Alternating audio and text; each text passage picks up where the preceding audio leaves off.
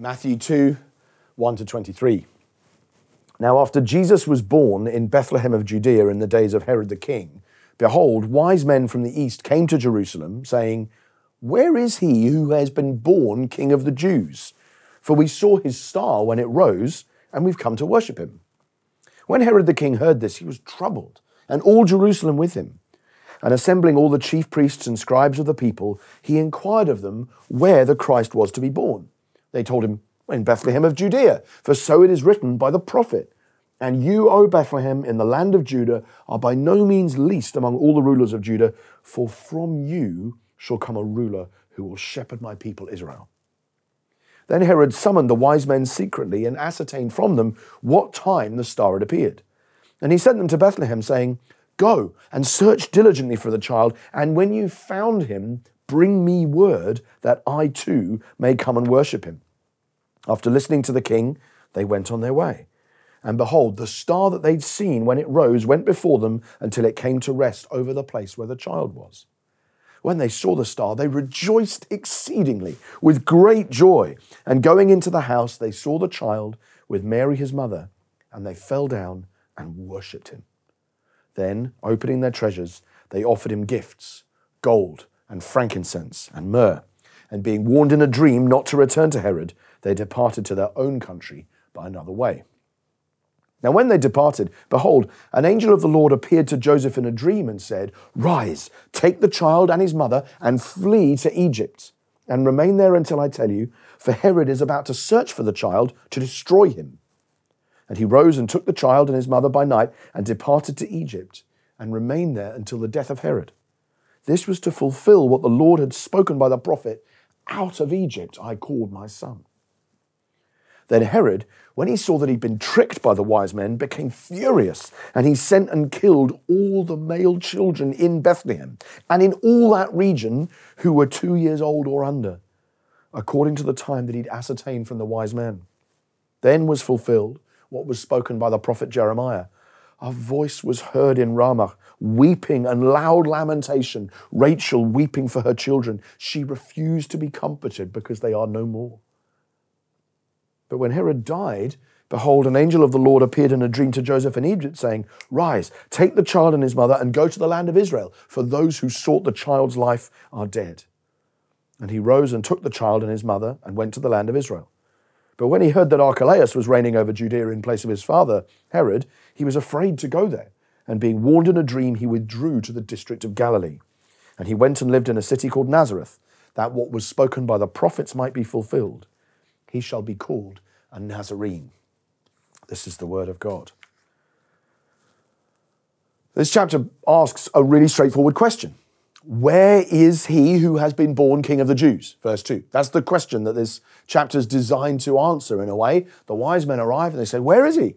We know that he's here. What's going on?" And they step straight into the place that they assume he is. And the assumption's a pretty obvious, understandable assumption, which is, well, the answer is he's in Jerusalem, clearly, because that's where kings live. Everybody knows that kings live in capital cities. It's staringly obvious. And so the wise men are arriving, not sort of saying, "In what town has he been born?" They're saying, "Well, he's obviously here, so just take us to his house." Or, "Which palace should we look in?" And everyone knows that. Tourists arrive and they want to come and visit the king or previously the queen, and they go to Buckingham Palace. And they maybe go to Windsor Castle, but they know that that's where kings and queens live. And of course, the scriptures present a very different answer. And if you joined us for our carol service last week, you'll have seen this. The scriptures present a very different answer. Bethlehem in the land of Judea is where the king lives. That's what it says in the prophet Micah. The King of the Jews is not going to be born in the city of power. He's going to be born in the town of shepherds or the house of bread. He's going to be born in the little town down the road. And that's like the tourist arriving in London, as I said last week, to see the king. And he says, "Here it is, come to Buckingham Palace." And they say, "No, the king's not here. He's in Skegness." What on earth is he doing there? It's not where you expect him to be. And so the King of the Jews is not where we expect. And that, as I said, was the focus in a way of our carol service. That's not what you would have thought. But today what I want to explore is that it's not just that the King of the Jews isn't where you expect, he isn't who you expect him to be either. There's something, a number of things actually, about the King of the Jews, the Lord Jesus, in this passage that reflect that it's not just where he's born that should be unexpected to us, but who he is. And Matthew makes this point for us in a really clever way in this chapter. I mean, I say clever, I mean, he's woven it into the story, but the first time through, maybe the fifth time through, we might not notice that's what he was doing. So for instance, did you notice that throughout this chapter, he keeps using the term the king all the time, and he's using the king of Herod, of course, not Jesus. So we think Jesus is the king of the Jews because we know that's where the wise men are coming, and we know in the end that we're going to have a festival called Christmas every year in which we celebrate Jesus as the king of the Jews and not Herod. But that wasn't obvious when this story took place. And actually, Matthew has written it to say the king, the king, the king, the king, the king, each time referring to Herod. So Jesus was born in Bethlehem of Judea in the days of Herod the king, verse 1. When Herod the king heard this, verse 3. After listening to the king, they went, verse 9. And at the same time as he's doing that with Herod, king, king, king, he refers to Jesus as the child, the child, the child, the child. So verse 8, search diligently for the child. Verse 9, it came to rest over the place where the child was. Verse 11, they saw the child with Mary his mother. Verse 13, rise, take the child. Keeps doing it. So it's not an accident.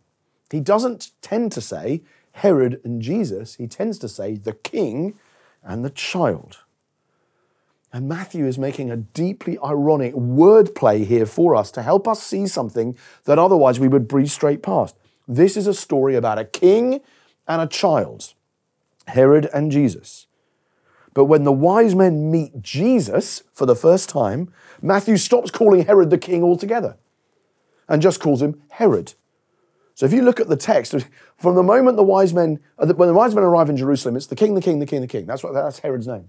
As soon as they meet Jesus, who we know is the real king, suddenly Herod gets demoted to simple Herod, and for the remaining 6 times he's mentioned, it's Herod, Herod, Herod, Herod, all the way through.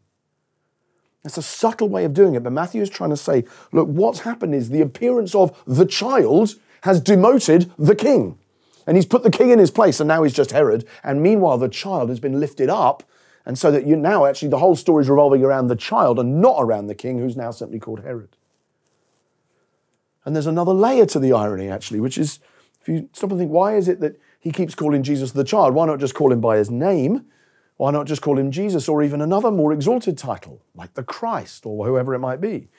9 times in a short chapter. It kind of sticks in your throat, actually. When you read it aloud, you keep the child, the child, the child. Why did he do that?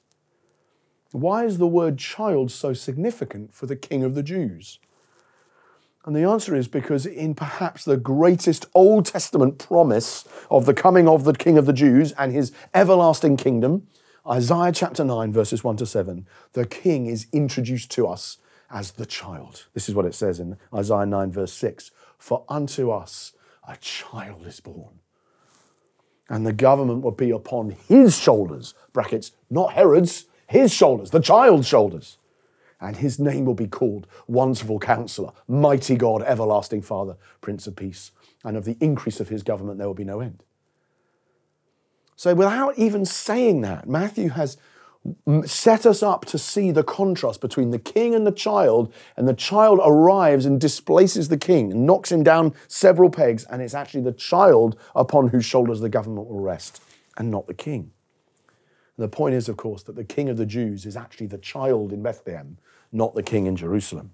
And that child is all that matters, and his kingdom is the only one that counts. So Jesus is the king of the Jews in this story, and that's unexpected because he's not who you would think he would be.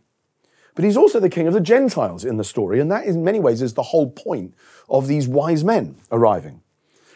So even though Matthew is a Jewish writer writing about a Jewish savior for Jewish readers, he gives Gentile readers, like most of us, I assume, this extraordinary encouragement. Gentiles worshipped him first. It's just a striking thing to draw out. You think Matthew is the sort of the Jew of Jews in the New Testament in many ways. He's writing a very Jewish gospel and continually showing, and notice all the references to this to fulfill the scriptures, to fulfill the promise. Matthew's very interested in that. But he still writes this story in such a way as to show that it was Gentiles from a far-flung country who worshipped the king first. We saw his star when it rose, verse 2, and we've come to worship him. They saw the child with Mary, his mother, and they fell down and worshipped him. Verse 11. Nobody else has done this yet in Matthew's gospel. No one's worshipped, in any gospel, no one has worshipped Jesus before these characters. They are just arrived. We don't even know their names. And they arrive, but they are the ones who worship the king, first of all. And that should astonish us. I think it does. It catches me out to think that Matthew, a Jewish man with a Jewish gospel writing about a Jewish savior for Jewish people, filled with references to the Jewish scriptures and the Jewish prophets and the Jewish law, nevertheless says, Gentiles worshipped him first. These people, as much as we have put them on our Christmas cards, so we've become familiar with it, but these people are exactly the people you would not expect to be worshipping Israel's king.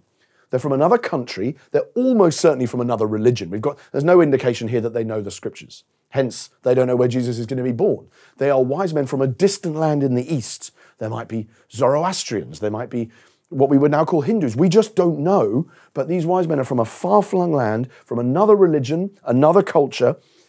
In many ways, they are the people who are most far away. It's the equivalent of being worshipped by Osama bin Laden or somebody who you would never expect. Like, for a Jewish person to read this story then, they'd say, what on earth are those people being the first ones who get to come and worship Christ being? Why are they there?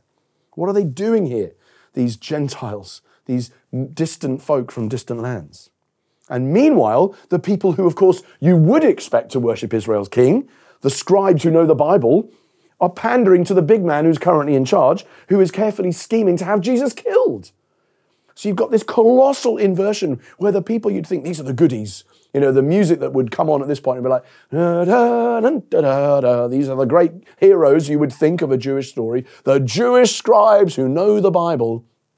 And they are in cahoots with the big man who's trying to kill Jesus. And meanwhile, the people you would expect to be slightly dodgy, you're not quite sure what they're up to, that kind of tune would come along. The wise men from the east, and they arrive, and they come and bow down, prostrate themselves, and worship him. It's as if Jesus was born today, and Christian pastors and theologians, people like me, instead of rushing to worship him, were so preoccupied with our power and our privilege and our influence that we didn't even notice Jesus had been born. And meanwhile, the first people who came to worship Jesus were Islamic fundamentalists who had seen him in a dream, or tribal witch doctors who had divined that he was due to be coming by studying the bones of their ancestors. That's the parallel of what's taking place here. He's the king of the Gentiles. He's not just the king of the Jews. People from Central Asia come to worship him. The first and only place he travels to outside of his homeland is in Africa. He's not just king of the Jews. He's king of the Gentiles. And famously, of course, these Gentiles bring gifts with them. They offered him gifts, verse 11, gold and frankincense and myrrh. Now, personally, I'm not a huge fan of the carol, We Three Kings. It's not my favourite, and because we're not told that there were three or that they were kings. So there's a few things about it that people like me go, actually, no, I'm not really sure. But the carol does get the symbolism of these three gifts. Absolutely right. Gold represents kingship. Frankincense represents prayer and an offering. Myrrh represents sacrifice. And if you know the hymn, We Three Kings, that's what happens in the verses as they unpack. Gold represents kingdom. Frankincense represents prayer and an offering. Myrrh represents sacrifice. And it's true. And it's like this, these gifts are communicating, this is the king of the world, not just the Jews, the king of the nations, and the nations will come to him and present themselves as an offering, a sacrifice to God. Glorious now, behold him arise, King and God and sacrifice. Earth sings hallelujah, hallelujah. Earth sings hallelujah, hallelujah, the earth replies. So it's sort of amazing chorus, really, of the three gifts coming together to represent the nations gathering to his throne and bringing all that they are in worship. So Jesus is the King of the Jews, which we wouldn't have expected. He's the child. He's also the King of the Gentiles, which we definitely wouldn't have expected. And the wise men come as if to represent the worship of all nations.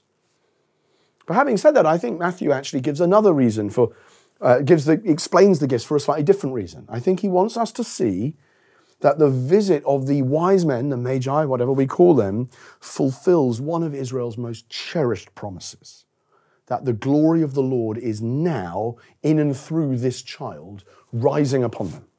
Let's listen to the words of Isaiah 60. 6 verses here, so it's a little longer reading, but just listen to this.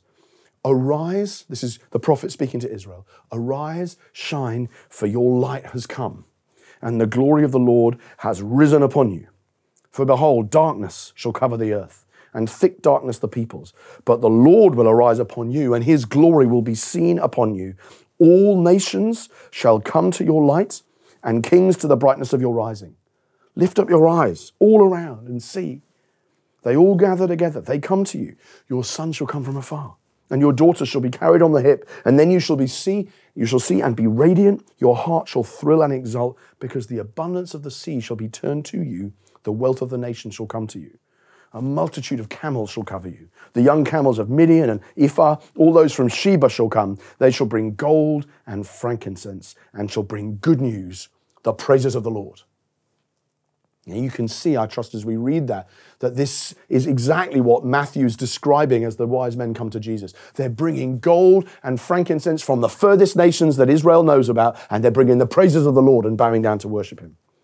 And Matthew tells us about the gifts, gold, frankincense, because he wants us to see this is in fulfillment of that. That promise Isaiah gave 700 years ago of the idea that rise and shine, that's where, by the way, our English expression, rise and shine, comes from that passage in Isaiah. Arise and shine. And it's intended to lift Israel's head to say, the glory of God is dawning upon you now. And the reason you know it is because Gentiles are coming from far-flung nations with gold and frankincense and the praises of God. They're bowing down before Israel's God. And Matthew wants us to see that this strange moment where this young boy is visited by these wise men from a distant land is in fulfillment of one of those most precious promises. And as if to say to Israel, hey, heads up, rise and shine. God's glory is dawning in and through this child. It's a promise that strangers from foreign lands will ride on camels and bring you presents. Kings will come to the brightness of your rising. The abundance of the sea and the wealth of the nations shall be brought to you in tribute. The nations of the world will gather in worship, and it will make your heart thrill and exult as the world sees the Lord's glory. Jesus is the King of the Jews, but he's also the King of the Gentiles, the King of the nations, the King of the distant parts of the earth whose names you don't even know. That's who has come at Christmas, and that is at the heart of the Bethlehem story. And panning out even further, it's one more thing to consider. The chapter reveals to us that Jesus is not just King of the Jews or even King of the nations, but King of the universe. All the powers that exist, political, angelic, celestial, heavenly, they all exist to serve him, the child. Herod is beneath him. We've seen that already. The child relativizes the king. And so earthly kings and kingdoms rise and fall and rise and fall. Herod, Caesar, Queen Victoria, Idi Amin, Donald Trump, Vladimir Putin, they go up and down, whoever they are, but the child reigns forever. The increase of his government will be endless. Not like these guys who go up and down, rise, fall. His government will be endless. So kings, rulers, archons, political leaders, they live underneath and serve the child. But so do angels. Angels, of course, also exist to serve him. There are at least 3 different angels in Matthew chapters 1 and 2 who guide Jesus' family away from danger. It might actually be as many as 5. If Joseph has 5 dreams in these chapters, and if the other 2 dreams where it doesn't say it's an angel, that's angelic as well, we don't know. You might have as many as 5 different angels, but certainly 3 who exist to serve the child. Like these emperors and kings and angelic hosts, all of them live to serve the true King of the universe, the King of the Jews, the King of the Gentiles, and the King of the world. Even stars and cosmic phenomena in general, the zodiac, you might say, the constellations, even they exist to serve him. The locations of the very stars are ordained by God to lead worship from people to come to the King of Kings. So these wise men, we don't know quite what techniques they used, astrologers, astronomers in the early days, we don't really know. But whatever it is they do, they can deduce from the movements of the stars and planets that the Lord Jesus Christ is being born at this time. And in that sense, even the stars themselves are there to lead people to worship the King of Kings. Earthly rulers, angelic powers, cosmic phenomena, everything in creation proclaims the King of the universe.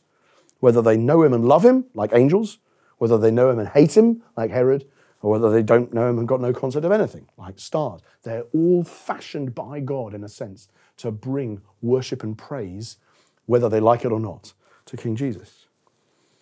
So here's the question I want to leave you with today. Christians confess that Jesus is King of Kings. That's what the Bethlehem story is all about. The King of Kings, that Jesus is the King of the Jews, the Gentiles, the world, heaven, earth, and everything in it. And my question is he your King? He's the King of all things. That's the Christian claim. Is he yours? Are the priorities of your life determined ultimately by you or by the King of the Jews? Is the final authority at this time of year, at any time of year in your life, the final authority over your decisions, morally, ethically, relationally, sexually, financially, in terms of your time, whatever it might be, are those decisions ultimately determined by you? Are you king? Or is the King of the Jews, Jesus the Nazarene, the child upon whose shoulders the government of all things will rest, are they determined by him or by you? In this life, there will be times when you feel like you're winning and succeeding. And there'll be times when you feel like you're losing. And there'll be times when you're not sure. But in the end, all that matters is the King. All that matters is the King of Kings who has come in person in the most unexpected way to rescue you. Let's pray. Father, thank you so much for the gift of the Lord Jesus. Thank you for, in the midst of all of this familiarity of the story, how much still has the capacity to surprise us and seize our hearts. Lord, how much can shock us, really, about the Lord Jesus. I pray that you would take up rightful place as the King enthroned in our hearts. Lord, that you would rule and reign over the things that we are anxious about, over the things we give our time to, over the things we give our thoughts to. Lord, that you would be enthroned as the King of our lives, as much as you are King of the Jews and King of the nations and indeed the universe. We are so grateful for the Lord Jesus and his kingdom, and we pray that we would step into that kingdom this Christmas and experience his rule over all of us. We pray in his name. Amen.